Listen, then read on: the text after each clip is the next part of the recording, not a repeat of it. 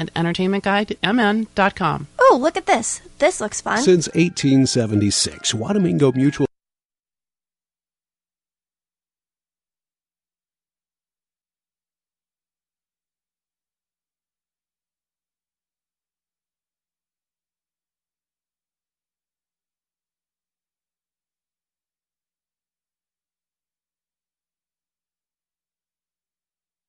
forwarded to an automated voice messaging system.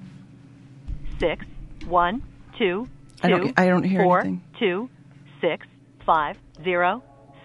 is not available. Yeah. Oh, it's not 507. At the tone, please record your 612. message. When you've finished recording, you may hang up that's or us. press 1.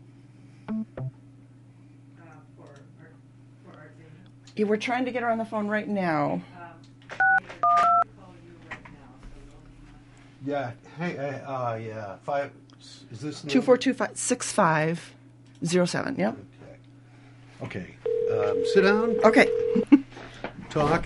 Hello. You got 30 seconds. Hi, Anika. It's Paula. Hi. Sorry about that. We're having some board issues here, but I think we're ready to go. Can I hook you up? Yeah. I'll get you online. Thanks so much. Sorry about that. Yeah. Spotlight some of the best artists and musicians in our area and throughout Minnesota and the upper Midwest. Our beautifully restored facility includes art galleries, classrooms, clay and textile labs, a gift shop and rehearsal spaces, in addition to a 300-seat auditorium. Visit ParadiseCenterForTheArts.org for a full schedule of events or call our box office at 507-332-7372.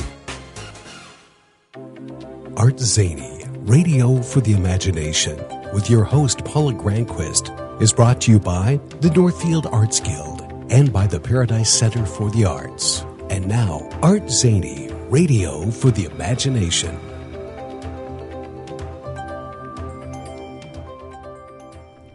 Good morning. This is Paula Granquist, and you're tuned in to ArtZany, radio for the imagination. And it has been another zany day, so we can chalk that up to... Woo, we made it here. So thank you folks for listening to the show that celebrates creating and stories. Let's get together and tune our imaginations. You know, I love reading, and when I start reading a book, I often first look for a suitable bookmark. I have a ceramic napkin holder where I've collected assorted bookmarks and cool rectangle-shaped papers and event postcards and even ticket stubs. And especially when I'm reading a book for ArtZany Radio or for book club, I use multiple bookmarks for each book because I want to mark pages with significant paragraphs or notable quotes or memorable phrases. Sometimes magic happens when I randomly select a bookmark. I just love this. The one that I pulled out this week had a quote from author Jean R-H-Y-S, and I'm going to guess it's Reese. And her Wikipedia, I didn't know anything about this author. It says she was a CBE, which I learned is Commander of the Order of the British Empire, and she was a British novelist who was born and grew up in the Caribbean island of Dominica. And from the age of 16, she was mainly a resident in England, where she was sent for her education.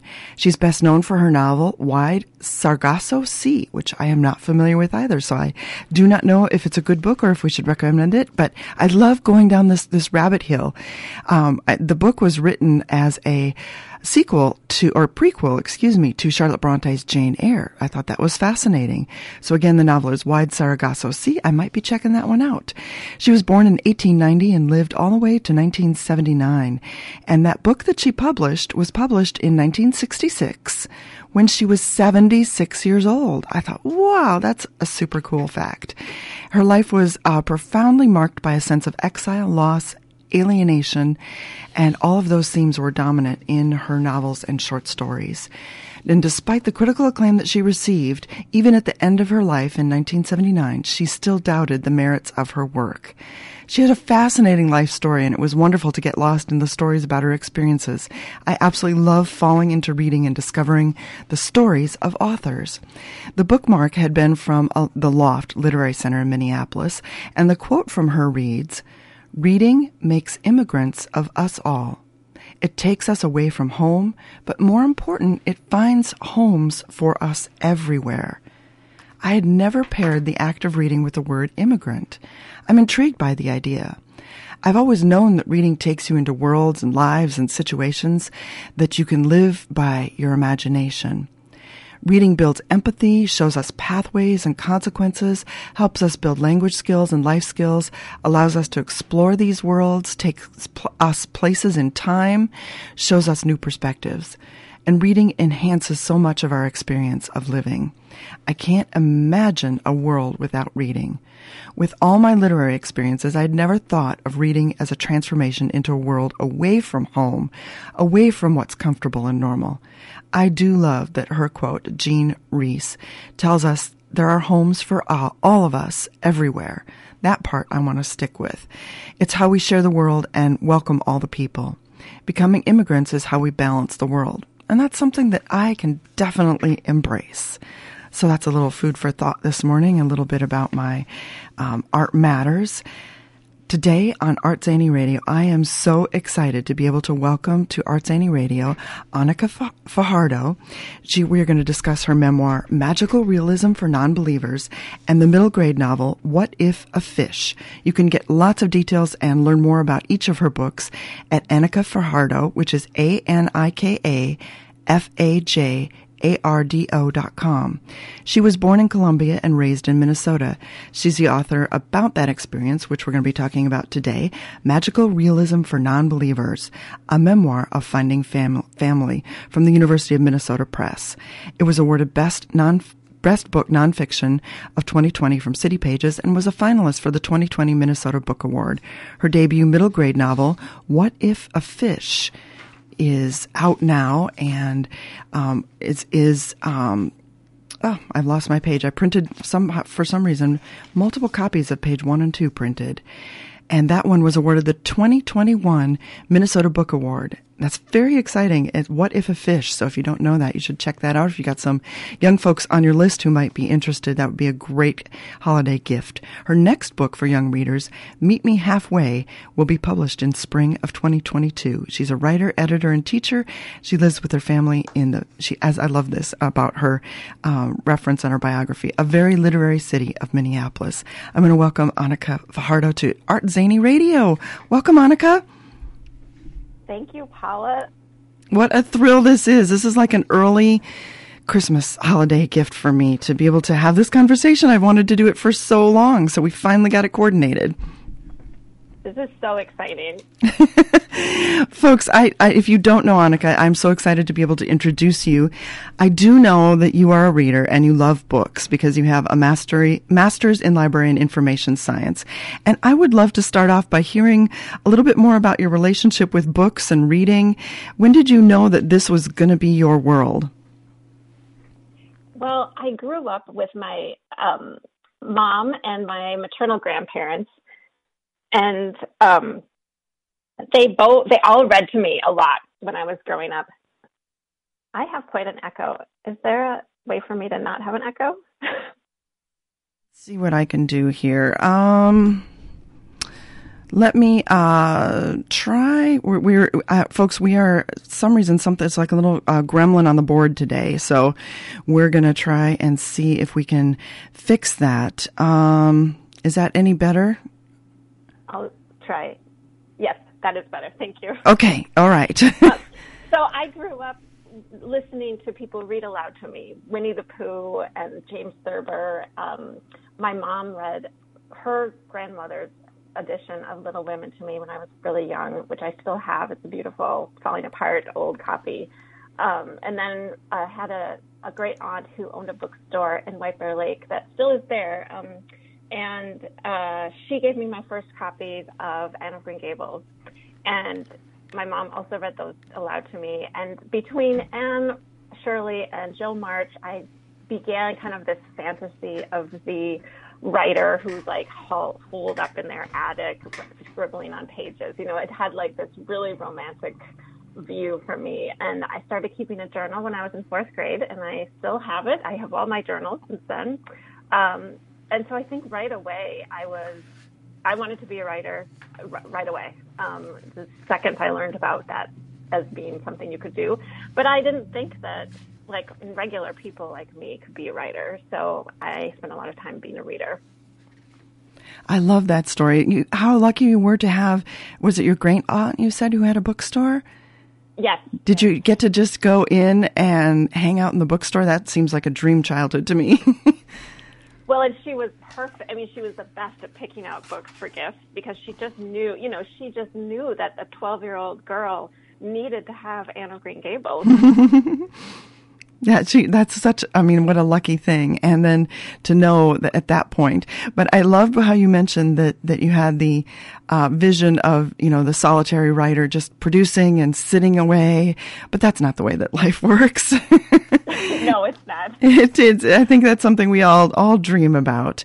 And when our conversation about magical realism for non-believers, I want to start that because you mentioned several times in the book the great book 100 Years of Solitude by Gabriel Garcia Marquez, which I absolutely love that book, and it's such an amazing book. It's probably one of the few books on my bookshelf that I've read at least 3 times. And it's probably one of the very few that I've read that many times. And I wish I could describe to somebody what it's like to read that book, because it's the only thing I can come up with is it's like entering a dream. The story really just like grabs hold of your soul. And if you allow it to, wash over you, it pulls you in with that language, the setting, the world. So tell me, because I'm certainly magical realism in the title of your book comes from the tradition that Gabriel Garcia Marquez displays in that book. But what was your experience reading that book for the first 1 or 2 times or more? Yeah, well, I mentioned Little Women and Anne of Green Gables and these sort of traditional Western European culture books that I grew up on. And then when I was in high school, I discovered first Like Water for Chocolate by Laura Esquivel, and then I discovered Isabel Allende and read Of Love and Shadows, which just blew me away as I kind of started to realize like there were people writing that were from other places, from South America, from Mexico, and telling different kinds of stories. And when I first read 100 Years of Solitude, I'd kind of been primed with those stories, which are sort of more love stories, kind of the thing that a high school girl might be interested in. And so I was really interested in kind of discovering this other part of myself that I didn't know much about, which is I was born in Colombia and my father's Colombian, and I did not grow up with him. So I entered into 100 Years of Solitude sort of willing it to like open up some doors for me in terms of my own identity, and just was swept away by the story and the magicalness of it, and the way that you're just embedded in that world. And if you stop and think about it, it doesn't make any sense, but you just keep going into it. And that, for me also, Paula, that's one of the books that I read over and over again. And you have to be ready, right? It's a long book and it's a challenging book so you have to be ready to really dive into it and let yourself be inhabited in that book. Yeah, and we should mention he is a Colombian author, which I guess I knew he was from that part of the world, but I hadn't made the connection. And when I read your book, I thought, oh, this is starting to make sense why it would be a part of Anika's book. And when somebody asks you what is magical realism, I always struggle to figure out how to define that. So what do you say to people? Yeah, magical realism is a literary device that was really popularized by Latin American writers started sort of in the 20s and then moved in, as Isabel Allende and Gabriel Garcia Marquez and other writers really sort of used it as a technique. It is the sensation where the writer is writing about magical things, but in the context of the book, of the story, they are presented as if they were real. So it's not the same as magic like Harry Potter magic. It's magic that to the inhabitants of the book generally don't see it as being all that spectacular. They kind of see it as being part of life. And originally, it was used in literature in order to kind of subvert some political views. It was used as sort of anti-colonialism. So it has a lot of political roots to it. now it's more seen as sort of this like cultural thing. And when you go to South America, when you go to Colombia, there are surreal things that happen all around you. And it's sort of this idea like life just is surreal and magical. And so it's sort of the way that Gabriel Garcia Marquez described it was that the magical things that he talks about, his grandmother told him these stories when he was growing up, and she told them as if they had really happened, these very magical things. And he, listening to them as a young boy, just assumed that they really had. And so he sees it as more of reporting the truth about what happened, not making up magical stories. So it rides a really interesting line between what we normally think of as magic, like with wands and spells, and more of a almost spiritual sort of experience. I'm glad you shared that with us, because I hadn't realized the political history behind it. I've always associated it with sort of fantastical stories that become, embedded in the culture and world, so that, there's, again, as you said, there's that line between what's real, what's not real.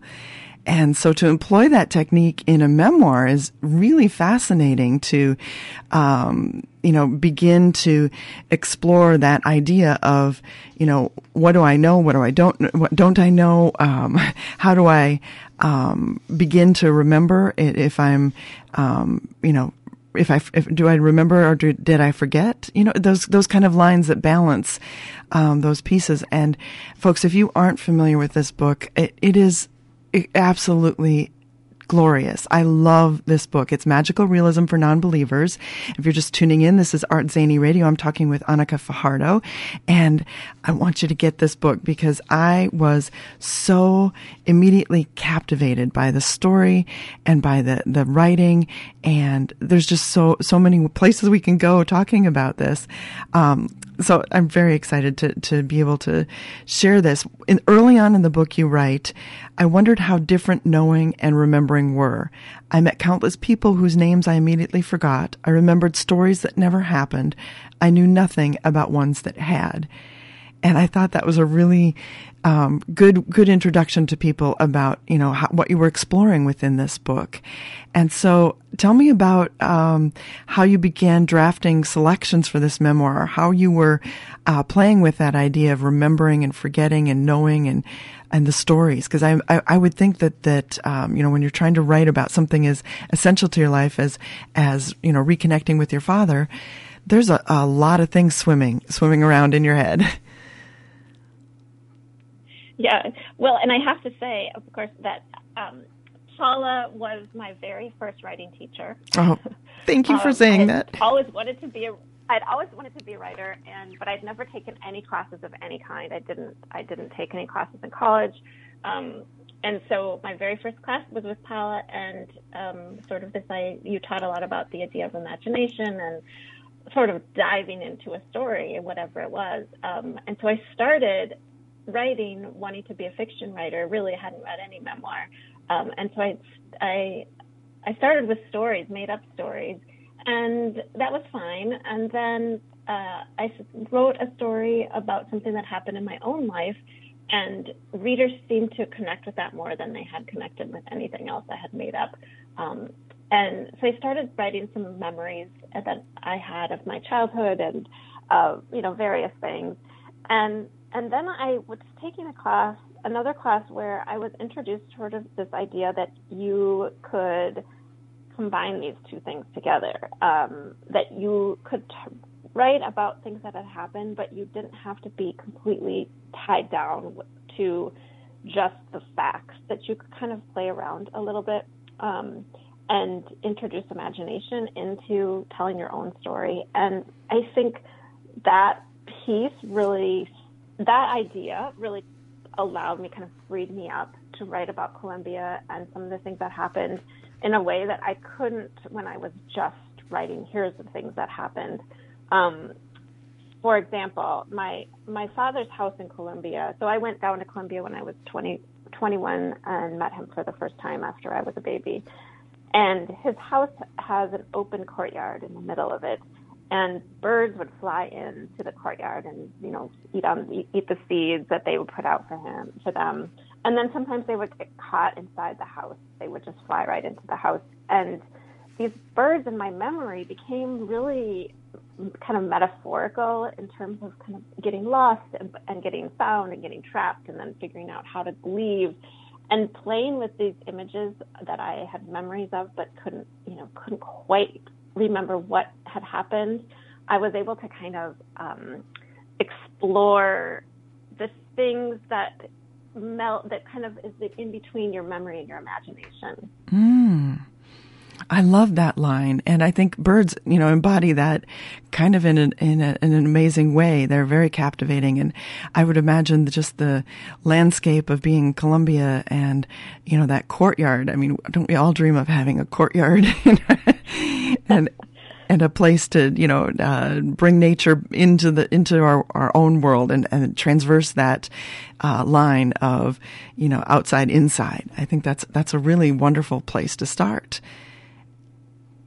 Now, because I really think that's what makes your book so readable, is because it does use some of those storytelling techniques, but yet, you know, it's based on your true stories, and so you've you know, done that in such a brilliant way. Tell me about going back to those memories and trying to rediscover the stories. You know, how did you, because I think that's one thing a lot of people think is, you know, I'll never remember everything, or I'll never get it right, or I'll never, how do I structure it? How do I, you know, piece together something that happened years ago? So what was your process? Yeah, that's a great question. This book was 9 years from the first stories till it got published, so it was a long process.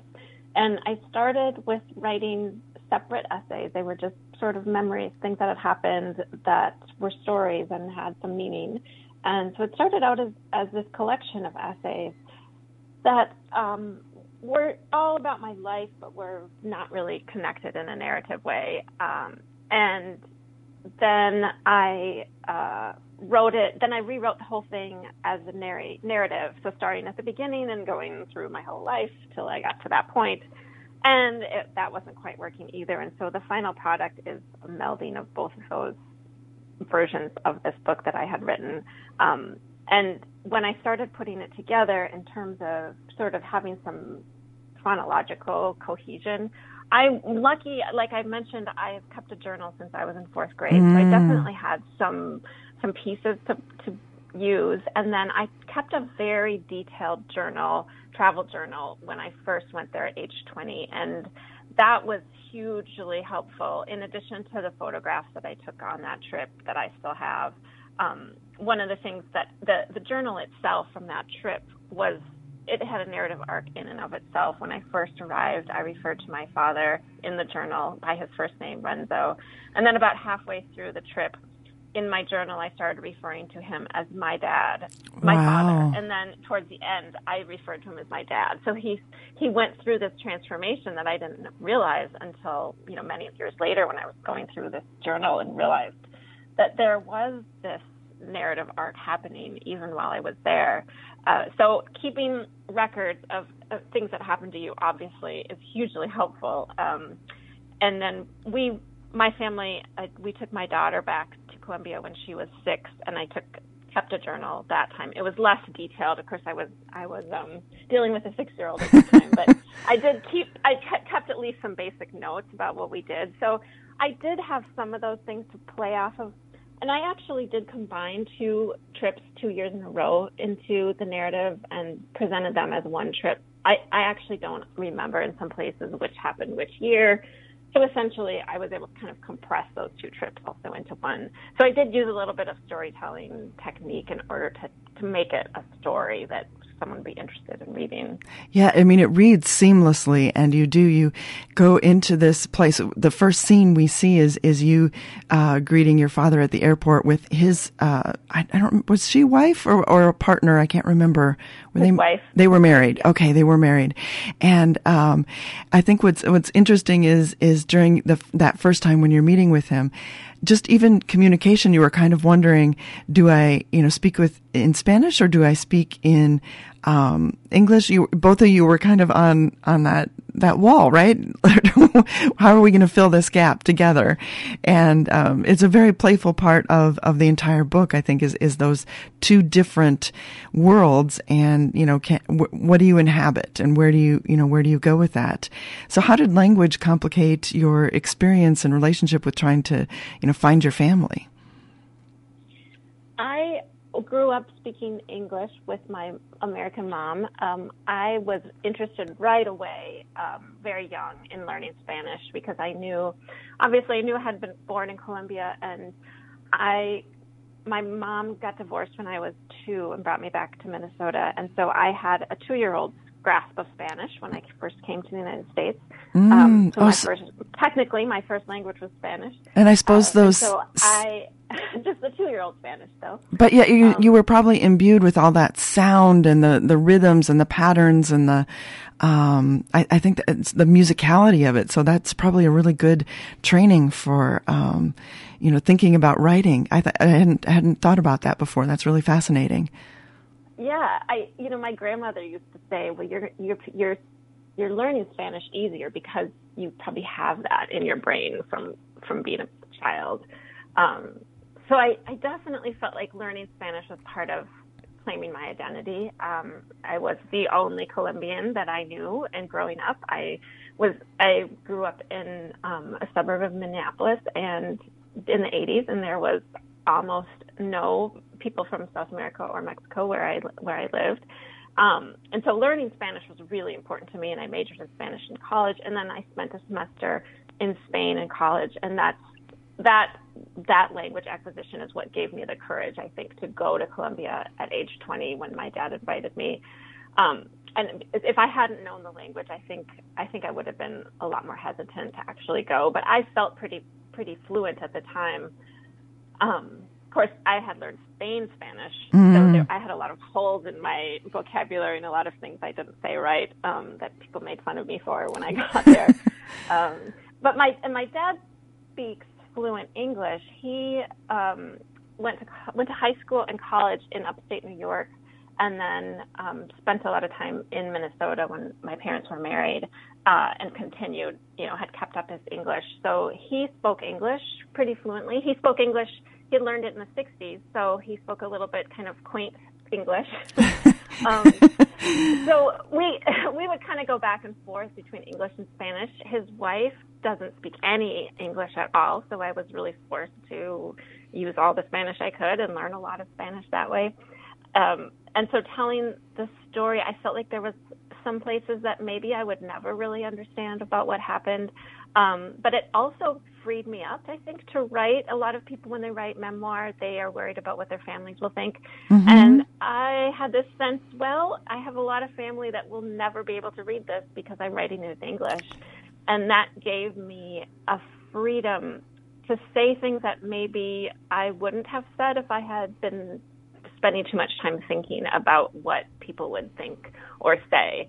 Obviously, now that the book is published, my family have read it, or my dad has, kind of relayed the information in it, and everyone is perfectly happy with it. So it all worked out fine. But I think for writers writing their own stories, they can feel kind of held back by that idea of, like, what is my family going to think if I tell these stories? And it's really great if you can write without thinking about that.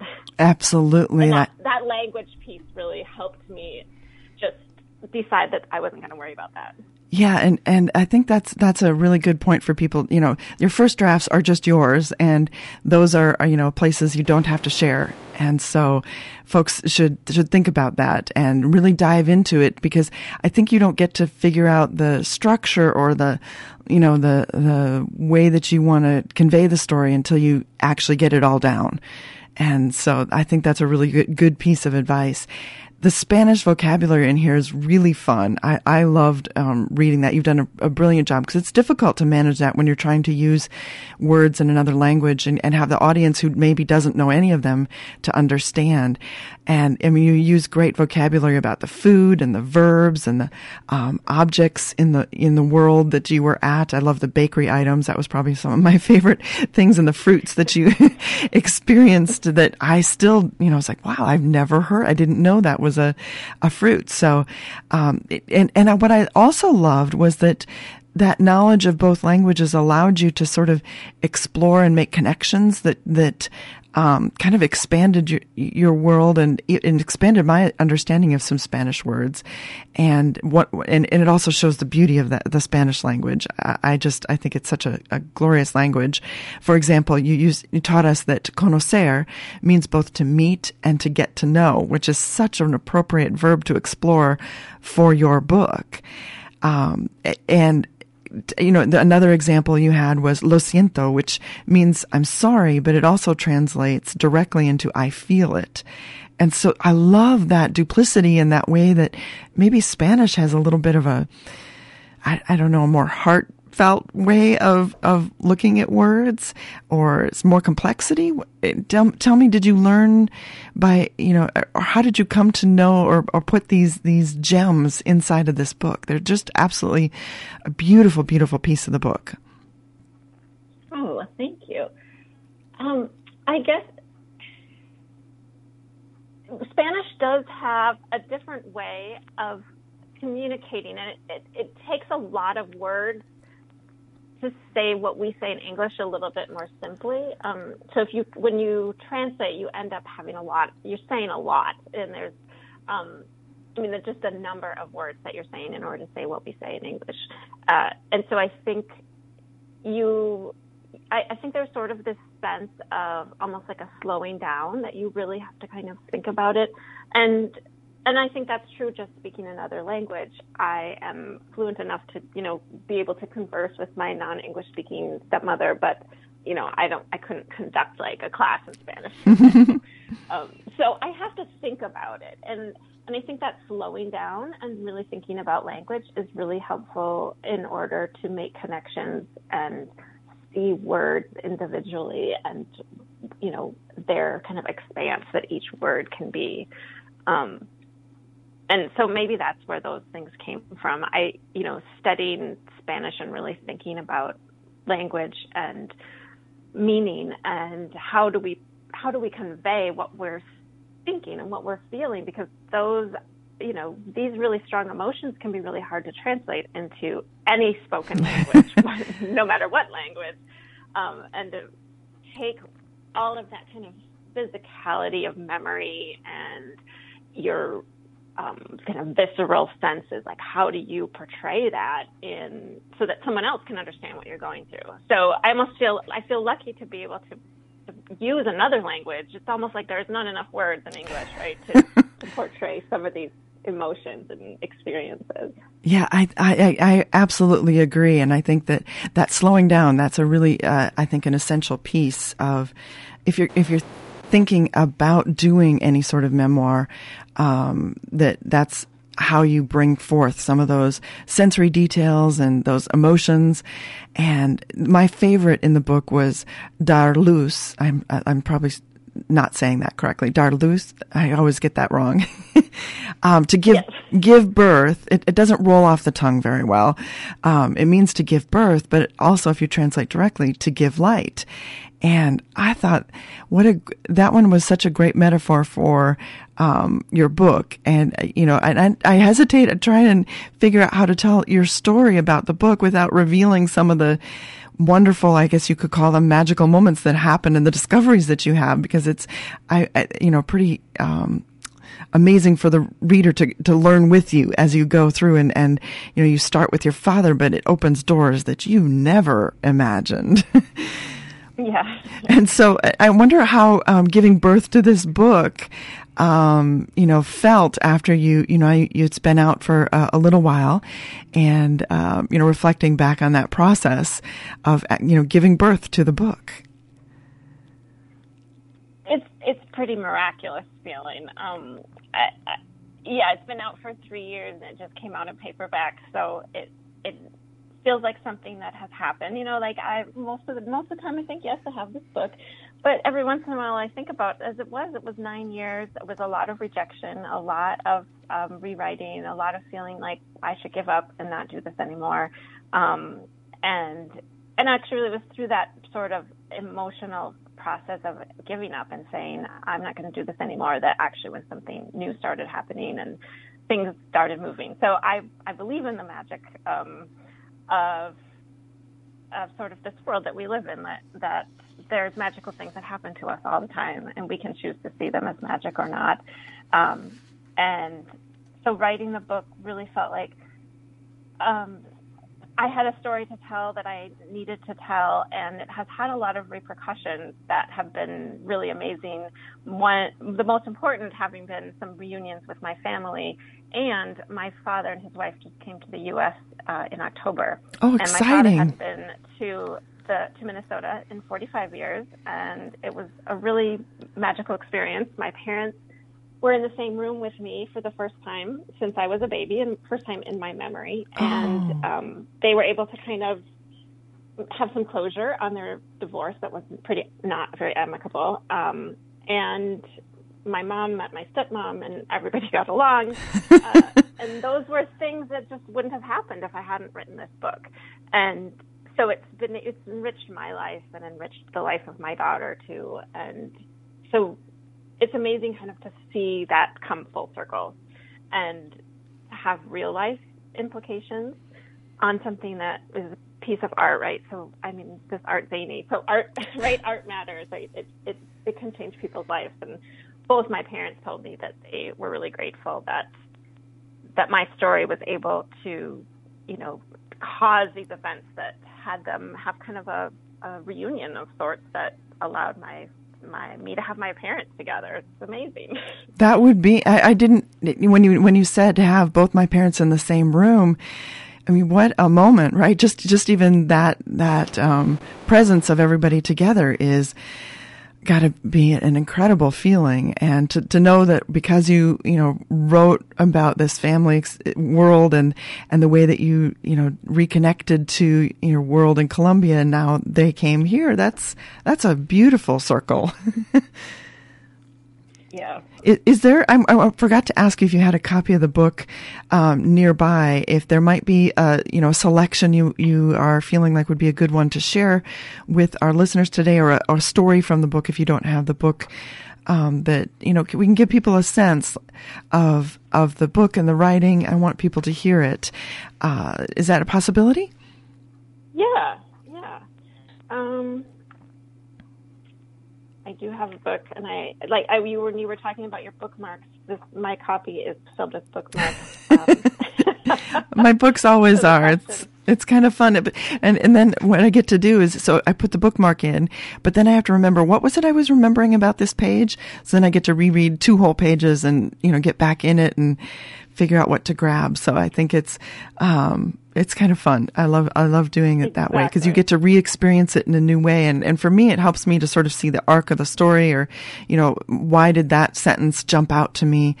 And you have such beautiful language in here, and the way that you traverse time and, reveal the details. It's just a powerful book, but it's also, reads like a great story. Right. I didn't want to stop. I wanted to turn the page and find out what happened. So it's a gem of a book, and I'm so excited for you. Oh, thank you. I will just read a couple paragraphs from chapter 2. This was actually originally a standalone essay, and it fit in well towards the beginning of the book.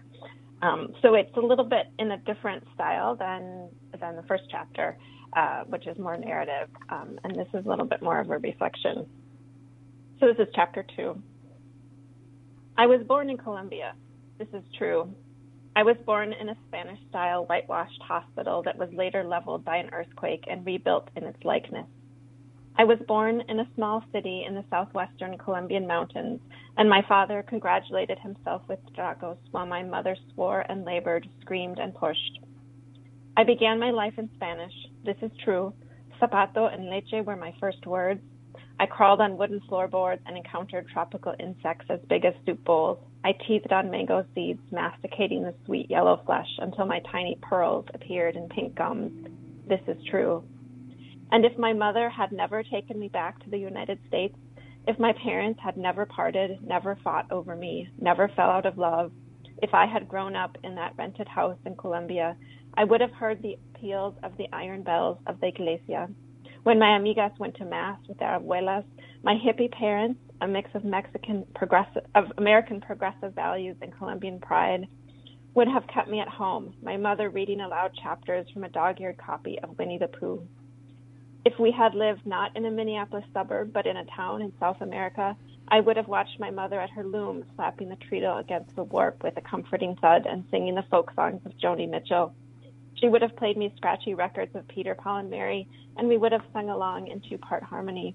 These recordings I remember so well from my childhood would have been, had we stayed in Colombia, the only time I would have heard English spoken by anyone other than my parents. That's a really good introduction to where the story begins. And I bet readers are not going to be able to guess where the story might go and unfold, because there are so many pieces that become through that process of reconnecting with your father in Colombia that open and it's a very, very wonderful story. And I wondered, I kept having this image of a puzzle as I was reading this book, and I wonder if this, because the one thing you wanted to do when you first went to Colombia was to sort of find your belonging to or connection to that place, that culture. And I wonder if you thought that you found a piece of that puzzle, or if maybe that trip or that reconnection gave you a bigger picture of your family or your place in the world. Where do you think you are in building that puzzle? Yes, a puzzle is such a great metaphor for that. You landed on that perfectly, but that really was what it felt like actually to put the book together. I literally had two manuscripts that I was literally cutting apart and taping back together. So it was a puzzle. Like physically it was a puzzle. And then definitely going to Colombia was something that felt like I was filling in a part of myself. I often thought about it like almost like a coloring book, like there was spaces that hadn't ever been colored in, and then going there helped me to color them in. I've heard from readers who are international adoptees that have read this book and felt really, really connected to it, and I had not imagined that. So someone who's adopted from Korea, for example, felt seen in this book. And I had never imagined that would be a reader that would connect with this story. But I think that we all have this sort of deep need to know where we came from. And when we don't see that in our everyday lives, I think that that's sort of this hole that's there that might not have a huge impact on our daily lives, but it's sort of this niggling thought in the back of our heads at all times. Who am I? Where did I come from? And going to Colombia was a way for me to see this other side of myself, because I felt extremely Minnesotan and extremely American. But at the same time, I knew that I was different than other people. I grew up at a time where there wasn't a lot of divorce, not as many divorces. Mm-hmm. I knew very few people who didn't know one of their parents at all. Most people who were divorced went back and forth between their mom and their dad. I didn't have any siblings, so I was this sort of lone person that was the only one like me. So I think we all want to find our community and want to find that connection to things that we don't really know. Where did I get this trait from, or where did I get this personality quirk from? We just need to know that. I think that I hadn't thought about that either, about other people who are connecting with it. But I feel like there's a lot of us have those stories of our families that we want to understand, and how do we belong in this world, and how do we, like you said, make sense of what we witness and who we are. Where do those come from? And so there's a lot of ways. It's a universal story in some ways too. One thing I wanted to talk about too was your mom often used the phrase "love the one you're with," which I'm pretty sure is from a song, but I forgot to look up where that came from, or maybe the phrase came first. I don't know which came first. And so I think that's a really that could have also been a title perhaps for the book too. because you were brought back and connected to that Colombian world, but you moved away from Minnesota and eventually came back to Minnesota as well. So there's your family changed through the time. So how did that advice play into your story? Well, I think we have to take advantage of who we have in our lives when we have them. When I was working on my middle grade novel, actually, my grandmother passed away, and that, anytime you lose somebody, I think that really makes you think about how we have to just, embrace the time that we have with people and sort of meet our family and our, mostly it's family, where they are when they are, things maybe you don't get along with them, or you think you wish were different, or things in your relationship that you wish were different. And I think embracing where you are at that moment is the best that we can do, because we can't control other people's lives. We can't control choices that were made in the past. We can't control, what things that happened to us. We can only control how we think about them now. And so I think that was also really an important realization I had, both writing the book and kind of processing a lot of things that happened, is to really just do a lot of acceptance. That song, Love the One You're With, there was a lot of, there's a lot of 70s sort of hippie lifestyle in this book that started a lot of things. And so I definitely, kind of the baby boomer generation, have also really identified with this book. I've heard a lot of stories about people's various adventures when they were young people in the 70s. So that's been really fun also to hear from those. Minnesotans have had exciting lives, I will tell you.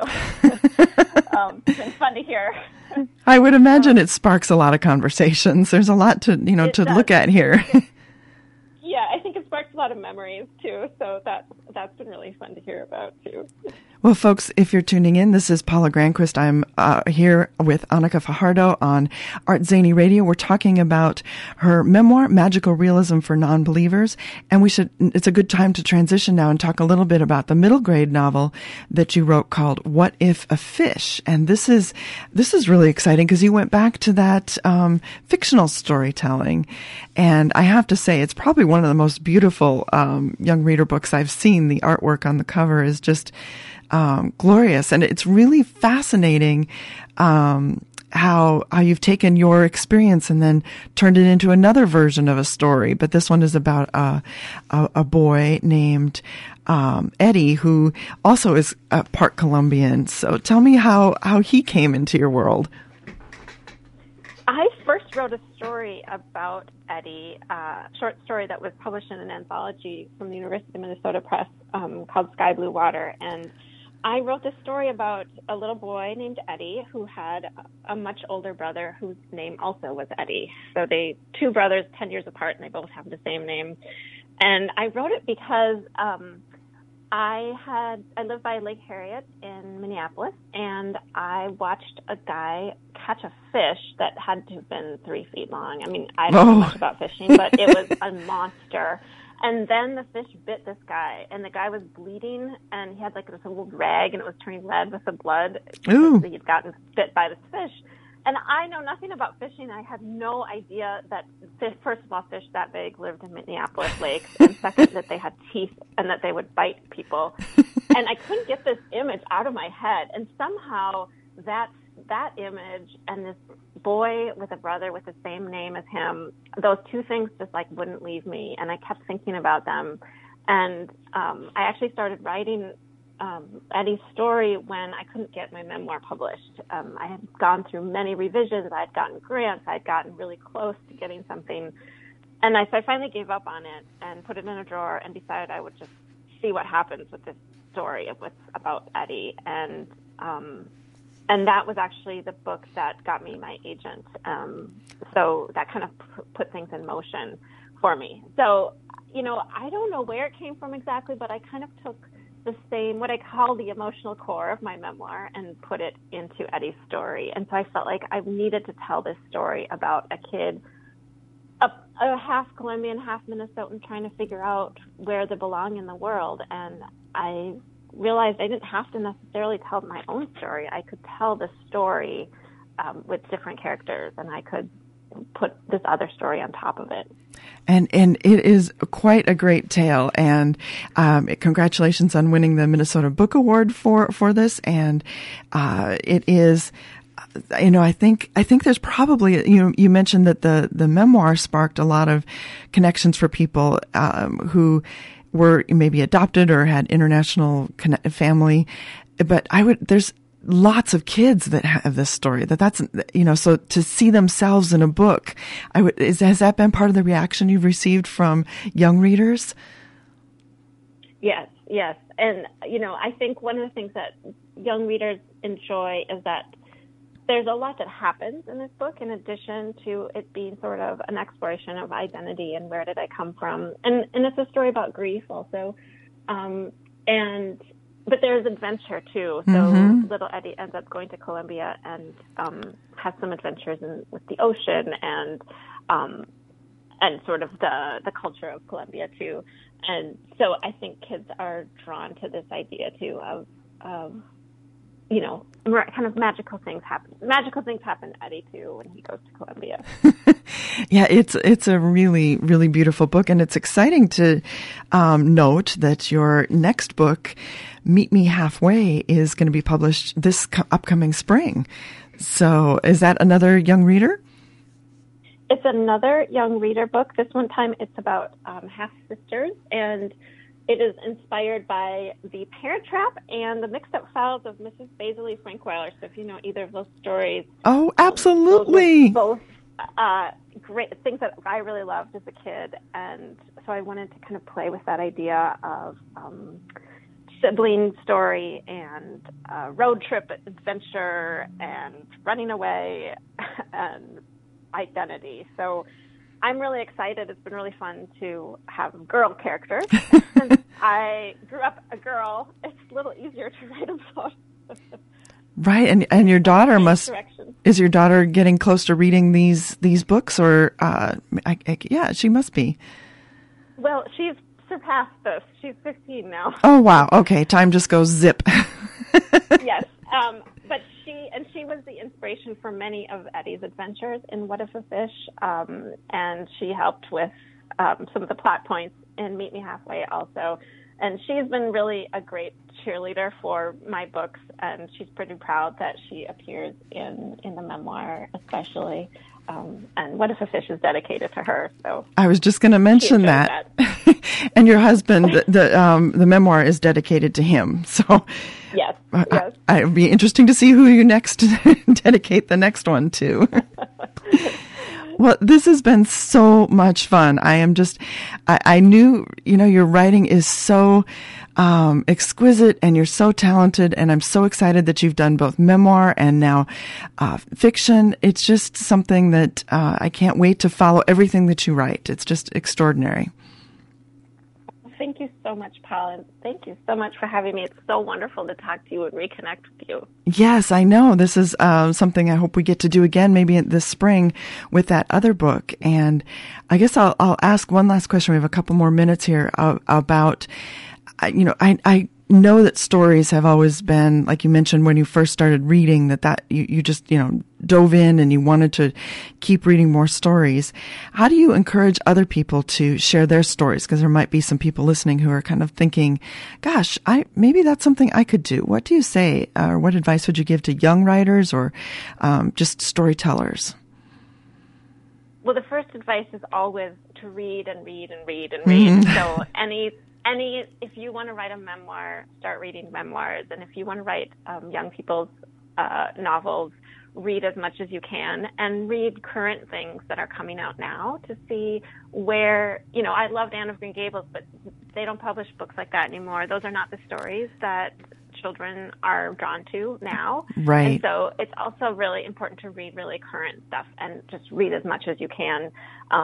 I working on both of these books, I actually just really dissected a lot of books, literally went through them with Post-it notes and pencil and figured out, how did the author put these books together? Where does the action start? Why is there dialogue here? Really examining really great books. It's both really fun and also helps your writing immensely. And for people who want to write memoir, I say get started. You have so many stories to tell, and we all have such rich lives, and a lot of them are unexamined. And I think the more we can tell our own stories, the more we can help to nurture empathy in our community and figure out, how are we more alike than we're different, right? Because one person's story might seem really specific to only them, and it can spark memories or spark empathy in other people when they hear, a story about growing up on a farm would be completely out of my experience, right? And so I love hearing those kinds of stories, or a story about somebody who's immigrated from Africa. That would be completely out of my experience, and I would love to hear those stories. So we need to hear other people's stories, and so diving into your own writing is so important for both you as the writer to see, your life come to life on the page, and also for other people to be able to read your stories. That is a great way to end. Anika Fajardo, it's been just a joy to be with you, and I thank you for bringing these books out. I hope people will check out your work and check out your website. It is anikafajardo.com. I hope we get to connect again soon. Thanks so much, Paula. You're welcome. Folks, this is ArtZany, Radio for the Imagination. I hope that you will always remember to add some ArtZany to your life. And of course, in the meantime, till next time, enjoy your imagination. You've been listening to ArtZany, Radio for the Imagination, with your host, Paula Granquist. ArtZany is brought to you each week by the Northfield Arts Guild and by the Paradise Center for the Arts in Faribault.